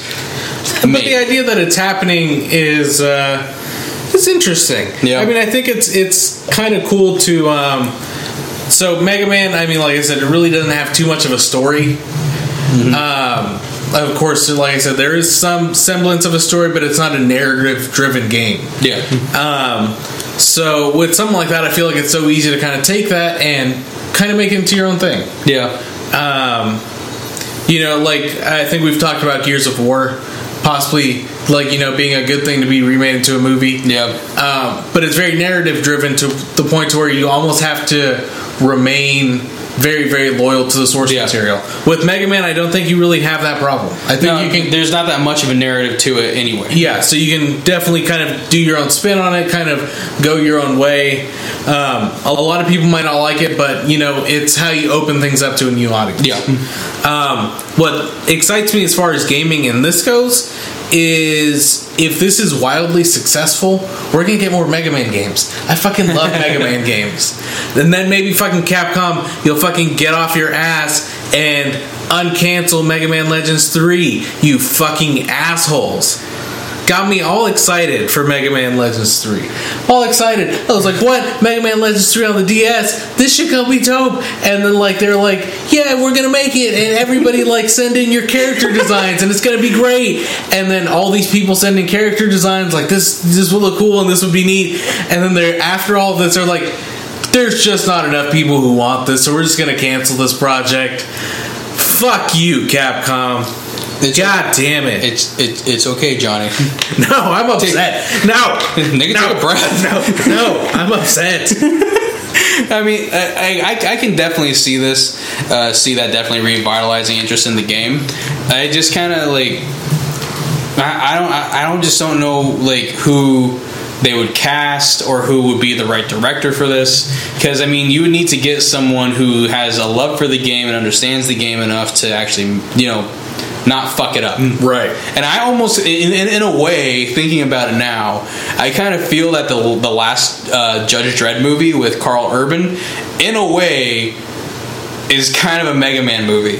I could see that. Definitely. Because I mean, like, he's just going through levels until he finally gets to the boss areas, and that's all he does. Like same with the raid, except the raid has like 10 million fucking cops in it, but like something in that style, I imagine could work for a Mega Man game, a Mega Man movie.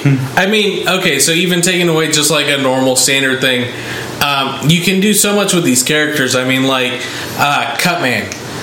You have this like assassin robot guy who's like throwing knives and stuff like that. Instead of the scissors on his head? Yeah, exactly. I kind of like the scissors on the head though. Yeah, but that's not going to translate very well in movies. But I want scissors on the head. Fuck you. But we're like, you have some kind of assassin character, and you can even, let's say if you have a scissors on the head. God damn it. Well, it needs to be scissors. You can just have like some kind of other thing to truly true to the source material. So I imagine like that could work. Like maybe a robot that's been trained to use like a sword or other or like knives, but then there has to be like a moment. Like interesting, you can make them more like replicants. Yeah, where they're kind of like human robots, because that's what Mega Man is, right? He's like a human, but he's got a little Mega Man body, like little robot body, and like the blue underwear over everything else. Yeah, I mean, like I imagine like they would put like little in jokes like that though, to where like if like Cutman gets completely disarmed, like there's a moment where he's just reaching for stuff and he grabs like a pair of scissors and fucking throws them. Right. I would love it if that was in there though. Or like there's a camera shot where it's kind of like panning across to Cutman, and he's got like a little scissor thing like in the background, but it kind of looks like he's on his head as it's like panning the camera or something. Just little things like that to kind of like give that homage to the original to the gamers. Yeah. Damn. But yeah, so I'm excited to see where this goes. I really want this to happen now that I'm really thinking about it. Because I'm thinking like if this does good, along with all the other like video game movies that are in development at the moment, then we're just gonna get like hopefully other good video game movies. Yeah. I mean, with like the Borderlands movie, there's going to be a lot of comedy in that movie. It's going to be very funny. It's going to be very violent. I would almost say close to like what a Deadpool movie might be. Very much. I imagine. So, the time is right for these kind of movies. It's just a matter of actually getting it done. Hopefully they're successful, right? Hopefully they do good and right by these properties. So, because or else we're just going to be fucked and we're not going to get another video game movie for 10 years. That's it. Okay, moving on. So, in some news that should not surprise anybody, Tom Hardy may be the frontrunner for the new James Bond series of films. So, where this came from, there's some English company that kind of is essentially putting betting odds on all these actors that might be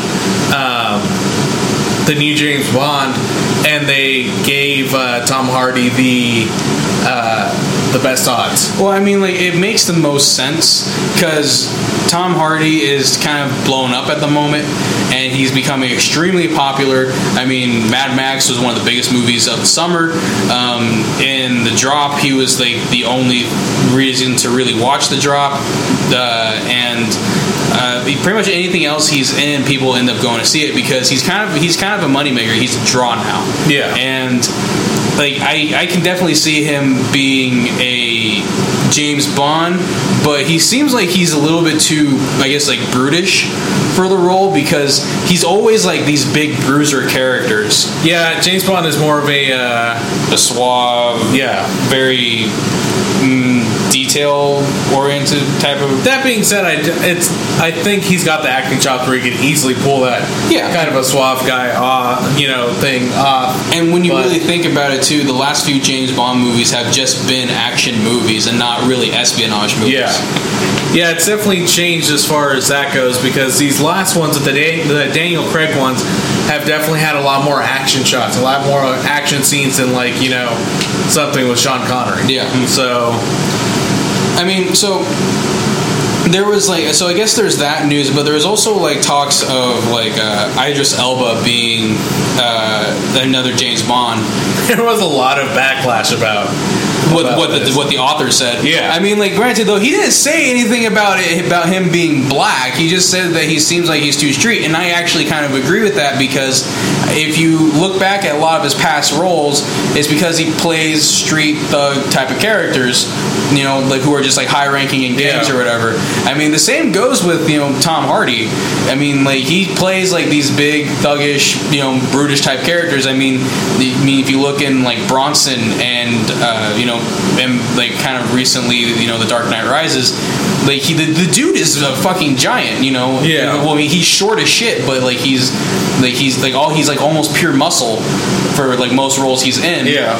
And that's not going to really fit well with James Bond because Daniel Craig kind of fits the bill perfectly because he's been in those kind of espionage movies. I mean, pretty much his major audition, quote unquote audition movie for James Bond was Layer Cake, and Layer Cake was pretty good.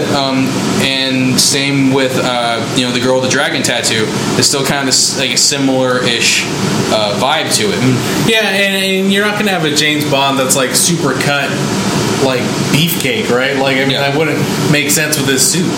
Yeah. So I mean, it gets hidden by the suit anyway. So he's just. But at the same time, in every single one of these movies, James Bond is going to pop that shirt off. Yeah. So you can't have this giant bulking, dude behind the suit. Yeah.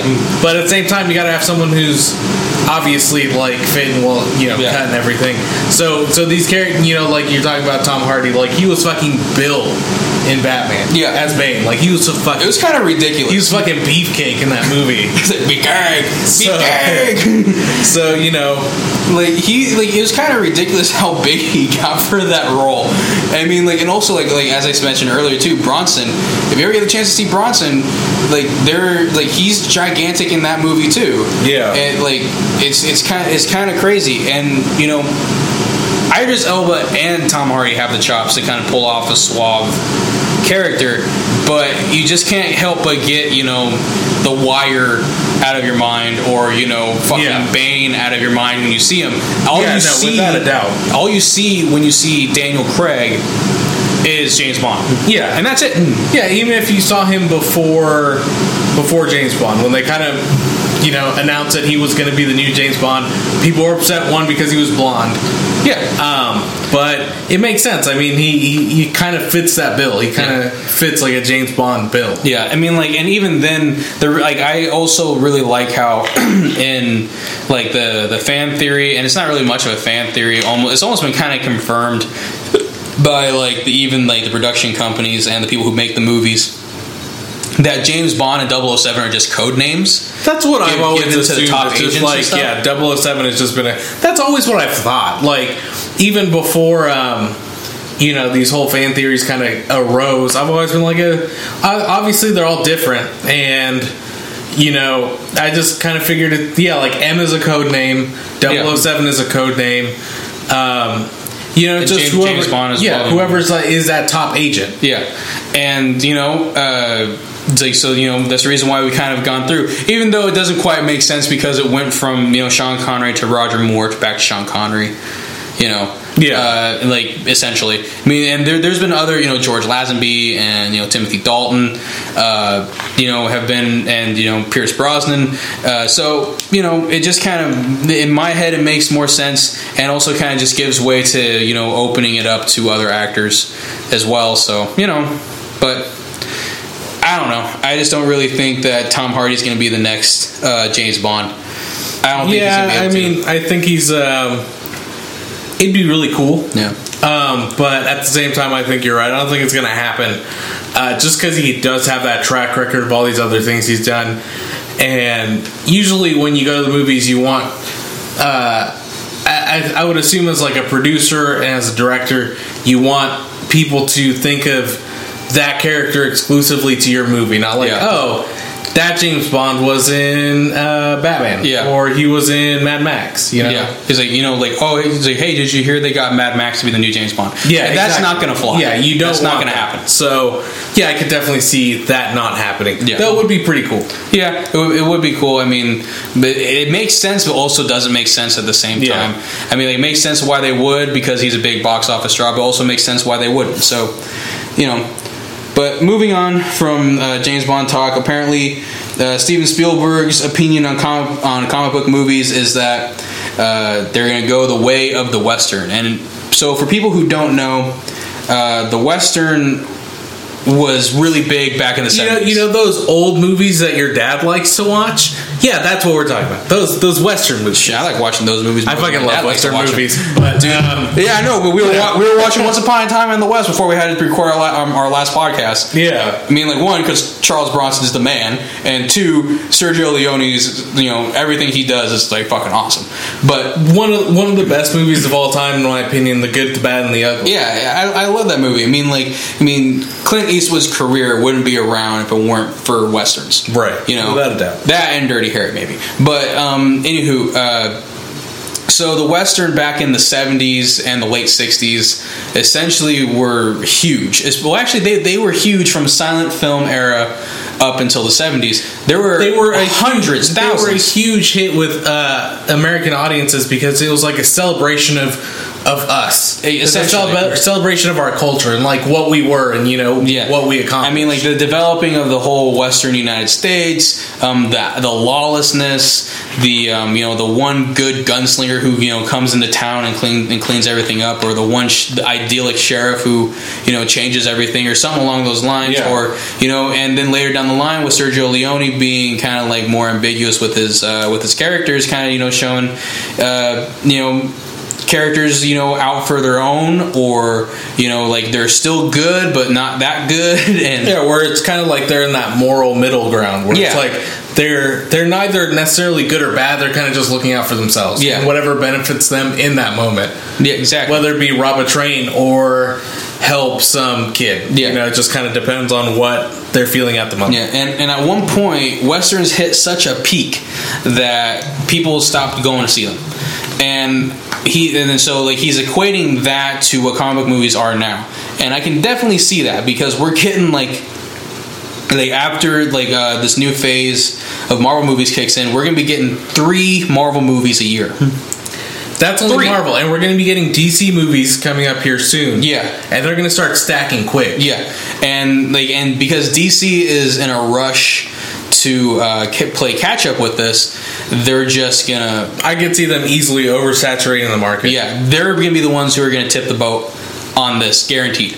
And then whatever Fox is doing, and whatever the fuck Fox is gonna be doing, whatever the fuck they're doing at the moment. Yeah, I mean they don't really have the best track record either. So we're just gonna. But essentially, he's saying that they're gonna hit such a peak to where no one's gonna want to see these anymore, and I'm already kind of there.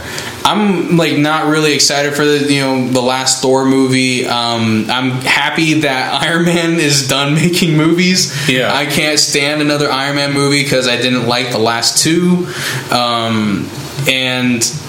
It's just I think they're trying to remedy this by making new heroes to make new movies out of. But even then, that's not going to be enough, because there's still going to be a superhero movie. Yeah.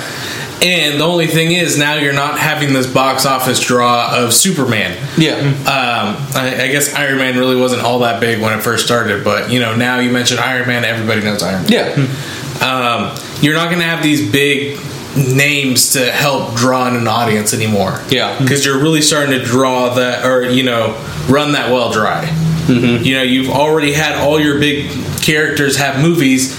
Now you're kind of digging into the C-list, a little bit, and sometimes that works for them. But I mean, like, Iron Man was kind of a C-list character, definitely before the movies came out. I would agree with you.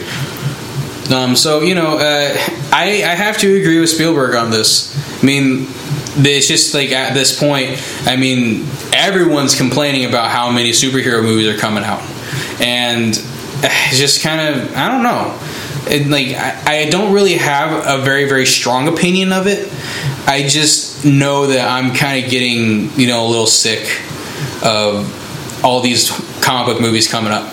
And I guess like superhero movies, because comic book movies in general, I think are going to be fine, but superhero movies are going to be going the way of the dodo sooner or later. Yeah, I think over the next couple of years, this market is definitely going to become oversaturated, and it's kind of gonna happen what's happening with zombie movies right now. Zombie movies were really big, 6-7 years ago? Yeah. And now they're starting to die off. Really, the only thing you have going on is The Walking Dead. Yep. And even then, that's not really a zombie show. It's more of like it's just TV drama. Yeah, with zombies in the background. That's really all it is. And I just can't really see any other way to remedy this or go about it. I mean, because if you look at the comic movies have been doing fine for years. I mean, you look at Road to Perdition, that's a comic book movie. Yeah. If you look at Spawn. Spawn wasn't that great. Yeah, they didn't, that wasn't really all that. But The Losers with I can't remember his real name now. Chris Evans. Yeah. That wasn't with Captain Cap. Yeah, that wasn't that bad of a movie, and that was fine. No one really knew that was a comic book movie. Red was a comic book movie as well. I mean, most comic book movies that we watch we don't really even know. I mean, one of my favorite comic book movies is American Splendor, and no one really knew that was a comic book movie until they sat down and watched it, because they address in the movie that this is based off of a comic book, a biographical comic book. Yeah. So I don't think we're there just yet, but I think we're going to be there soonish. Yeah. And, saying that the Westerns are kind of like a celebration of our past, I mean, we're really celebrating with comic book movies, so I can see it really easily just being dropped. Yeah. At least with Westerns, we kind of, we're like, that's kind of like our culture. That's what we have. Other countries have these like long lineage of cultures. All we really have is... I mean, Japan had, Akira Kurosawa movies, which were all like samurai flicks. Yeah. Which you could easily equate to their Western. Which equate as their Western movie. So, every country that has a film industry has their own like heritage movies. But, when you oversaturate the market, you don't really... You're kind of you're squeezing that lemon way too dry. Yeah. And eventually you're just beating a dead horse. Yeah. No. So. I agree with you. Any other news, Joey? No. Not really. You know what? We forgot to go over what we've been doing this week. We can do that now. Usually we do this at the beginning of the show. But we're stupid. Yeah, but we completely forgot. We were too excited to talk about the news. So let's... Jesus Christ. What's wrong with both of us? Something bad is happening. Pretty sure I'm dying. So, Joey, what have you been doing this week? Let's see. Not a whole lot. I just got Sunset Overdrive from Gamefly, and I've been playing that whenever Mega Man Collection has been pissing me off way too much. Understandable. So those two games, the Mega Man Collection, the Mega Man Legacy Collection, and Sunset Overdrive, have been the only games in the longest while that have made my hands sweat. I have not experienced that in such the longest fucking time. Because like anytime I'm playing Mega Man, my hands are sweating because if I don't make this jump, I am going to be plummeting down 2 more boards, and that means I have to go through these respawning enemies again and lose half my health again, and then I still have to get to the boss. Yeah. And Sunset Overdrive though has been just really fun to play. Super intense. And just some of the sections way can over get the top. very, very difficult. Yeah, where you're having to like defend an area or anything like that. Like when you're making your new amps in the game, like your new power ups. Yeah. That stuff just like gets crazy quick. It can get a little easier later on once you kind of unlock some other weapons or upgrade the weapons you have. Yeah, but even then, it's still kind of tough to do. I played Sunset Overdrive fairly early because I got the Sunset Overdrive bundle for my Xbox. I haven't actually played it in a while, but that game is just so great. It's so fucking funny.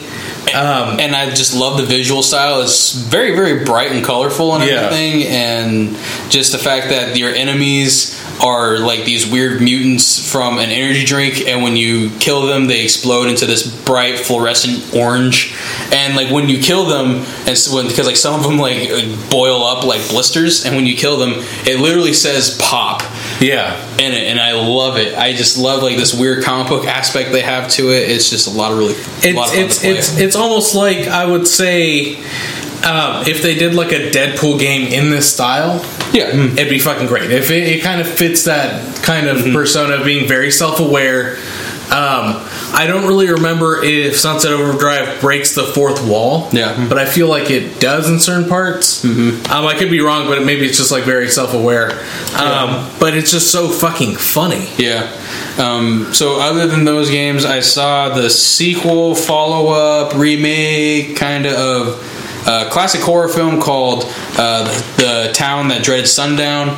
It is based. To get a grasp of it. The first movie is based off of these killings that happened in Texarkana back in 1949, I believe. Okay.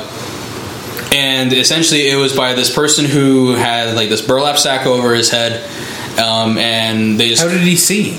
There were eye holes. Oh, okay. I thought he was just wearing a fucking potato sack on his head. It's not going to be very effective. You're not a very good killer. You don't know where you're going. You've been running around the Trader Joe's bathroom for 30 minutes. So... Oh, shit. Okay, so anywho...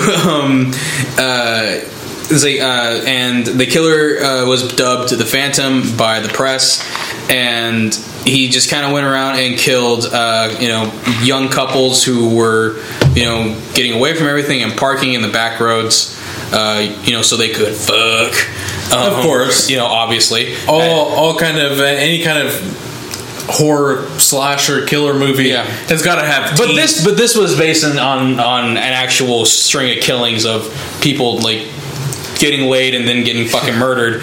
So getting fucking murdered after fucking.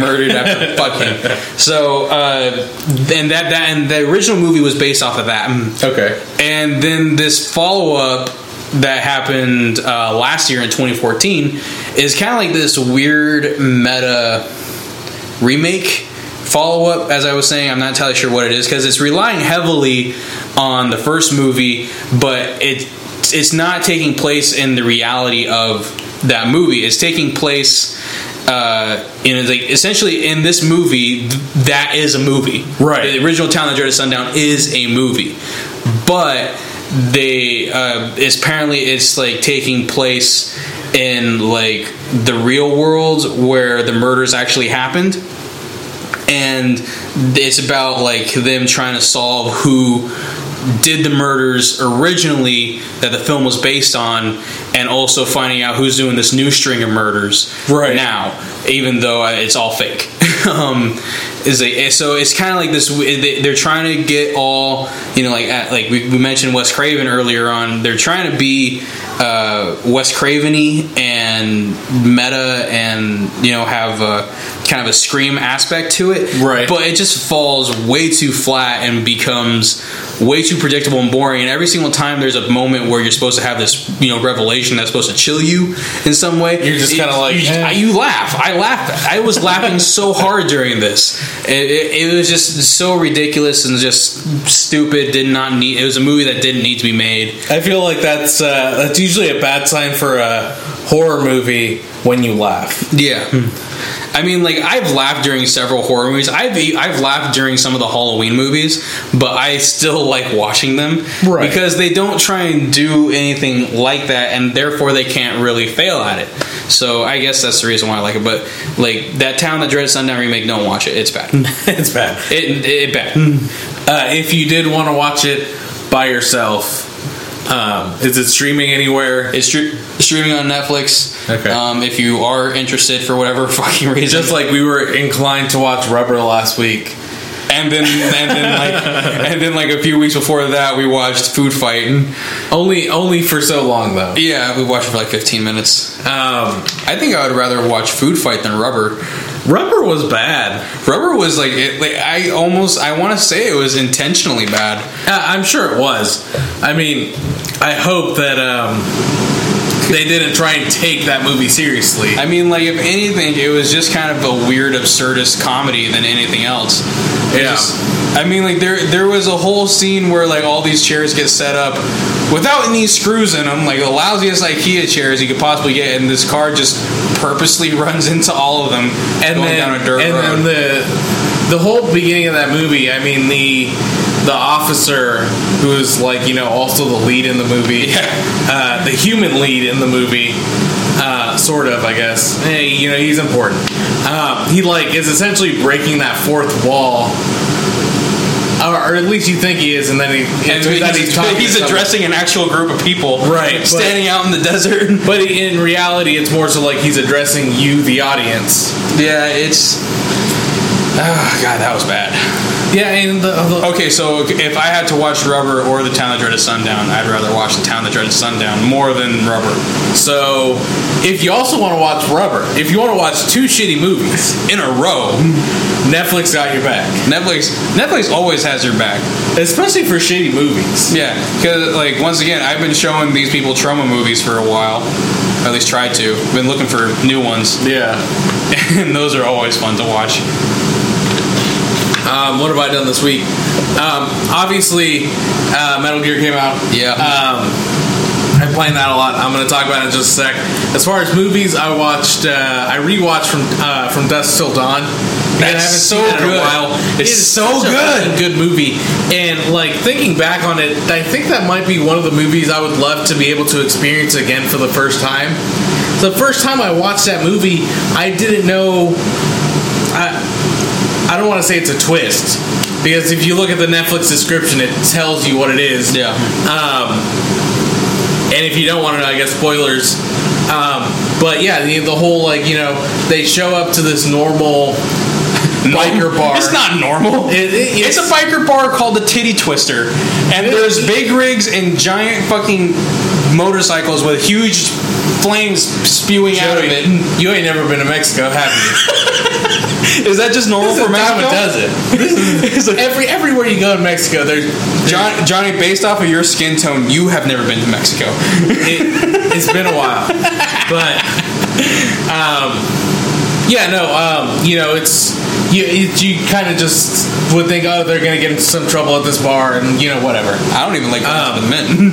Yeah, no, but for the movie, watching it, you don't immediately think to yourself, oh, this is filled with vampires. Yeah. You're just like, oh, this is a fucking biker bar, and whatever.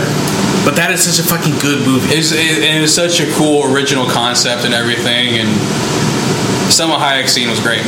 Yeah. Yeah. It's one of the best parts of the movie. Yeah. That was a fucking great movie. I just want to say that. I haven't seen it in a little while, and I was like, yeah, I'll watch it. Fuck it. And it did. It's fucking great. Yeah, it's just as good as if I watched it a couple years ago. Just as good. Yeah, I knew the twist, and I love the fact that Cheech Marin plays 3 different roles, all different characters, and not acknowledged. He's obviously not the same person. He plays a cop. He plays the weird carnival barker yelling about pussy. Also, yeah, we got green pussy. We got yellow pussy. Ooh, new flavor, apple pie pussy. And he's also a vampire. Yeah, that the carnival barker is a vampire, and then he's also the I don't even know what you call him. I would call him like a drug guy or he's like the drug dealer that George Clooney's character is going to meet. Right. It's so weird to see George Clooney in that movie. It is one of his earliest movies. Fat neck tattoo and like arm tattoo down the side and everything, and like before he had like the gray hair and everything. Yeah, before he got all peppery and became super sexy and like like leading man pretty much. Suck that dick though. I didn't want to say it. It's in Tarantino. It's weird to see him like actual acting, and not directing anything in it. He was actually pretty good in it too. Yeah, it wasn't bad. Surprising. Great movie. Go watch it if you haven't watched it. It's also streaming on Netflix. Yeah, but I want to say I played something other than Metal Gear 5, but I can't remember it. So. I'm at work on Monday. I've had to work 6 days this last week. The only day I had off was Friday. But I get home Monday night. I already have my pre-downloaded copy on Xbox Store. I get all my games digital now for the most part. So I just log on. I start playing. I didn't go to bed until like 6 in the morning. I had to work the next day. It was until like 2, 3 o'clock. So it wasn't too bad. But I fucking sunk in hours, and I've been every day when I get home, and it's like, let's go get food, and I'm like, no, I'll play Metal Gear. Leave me get food. I'm gonna play Metal Gear Solid. This will be my food for the day. It's just so fucking good. So if you haven't played a Metal Gear game, you're going to be missing out on certain things here and there. A lot of things. Yeah, but not that much. Not as much as you'd expect. This isn't Metal Gear 4 where it's like playable cutscenes. No. There's not a lot of big cutscenes in this game. Viewing it objectively just as a standalone game, it holds up. Yeah. You can play this if you haven't played the other ones. If you want a really good like stealth game, this is it. Yeah. The game is really, really. God, I fucking love this game because it doesn't hold your hand.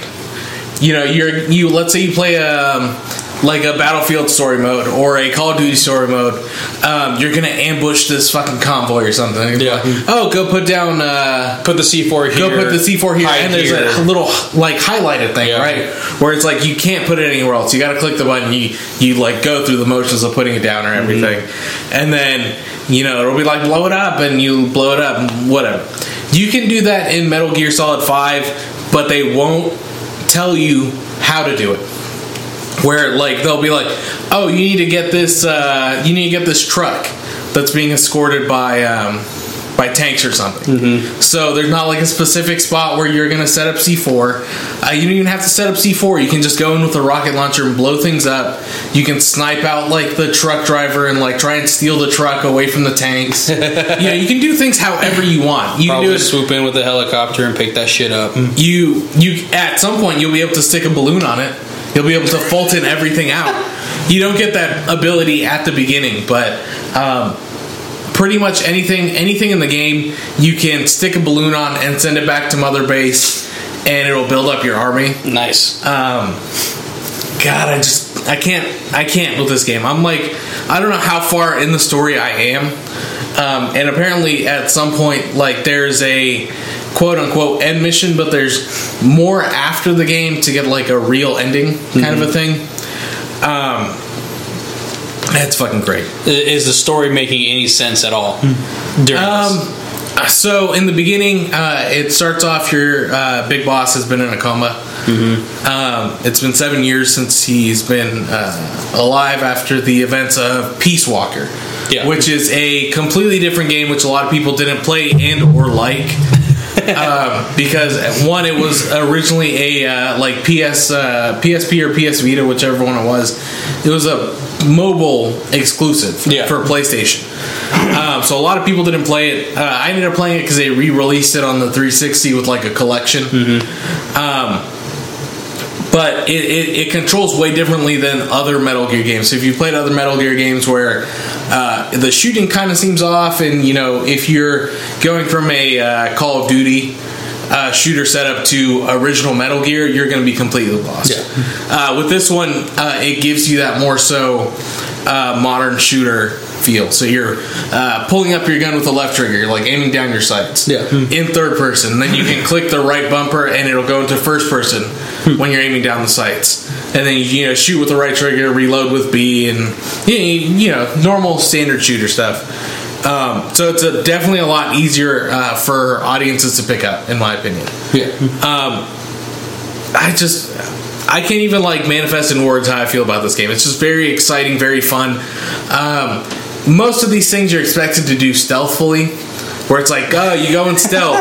That doesn't always work out because sometimes you'll destroy your suppressor. Like if you use it too much, it'll go out, and then you're shooting people with a loud gun, and everybody's aware, and people will see you, and it'll go into a slow-mo reflex mode where you can try and neutralize the situation by either tranking the enemy to where they fall asleep.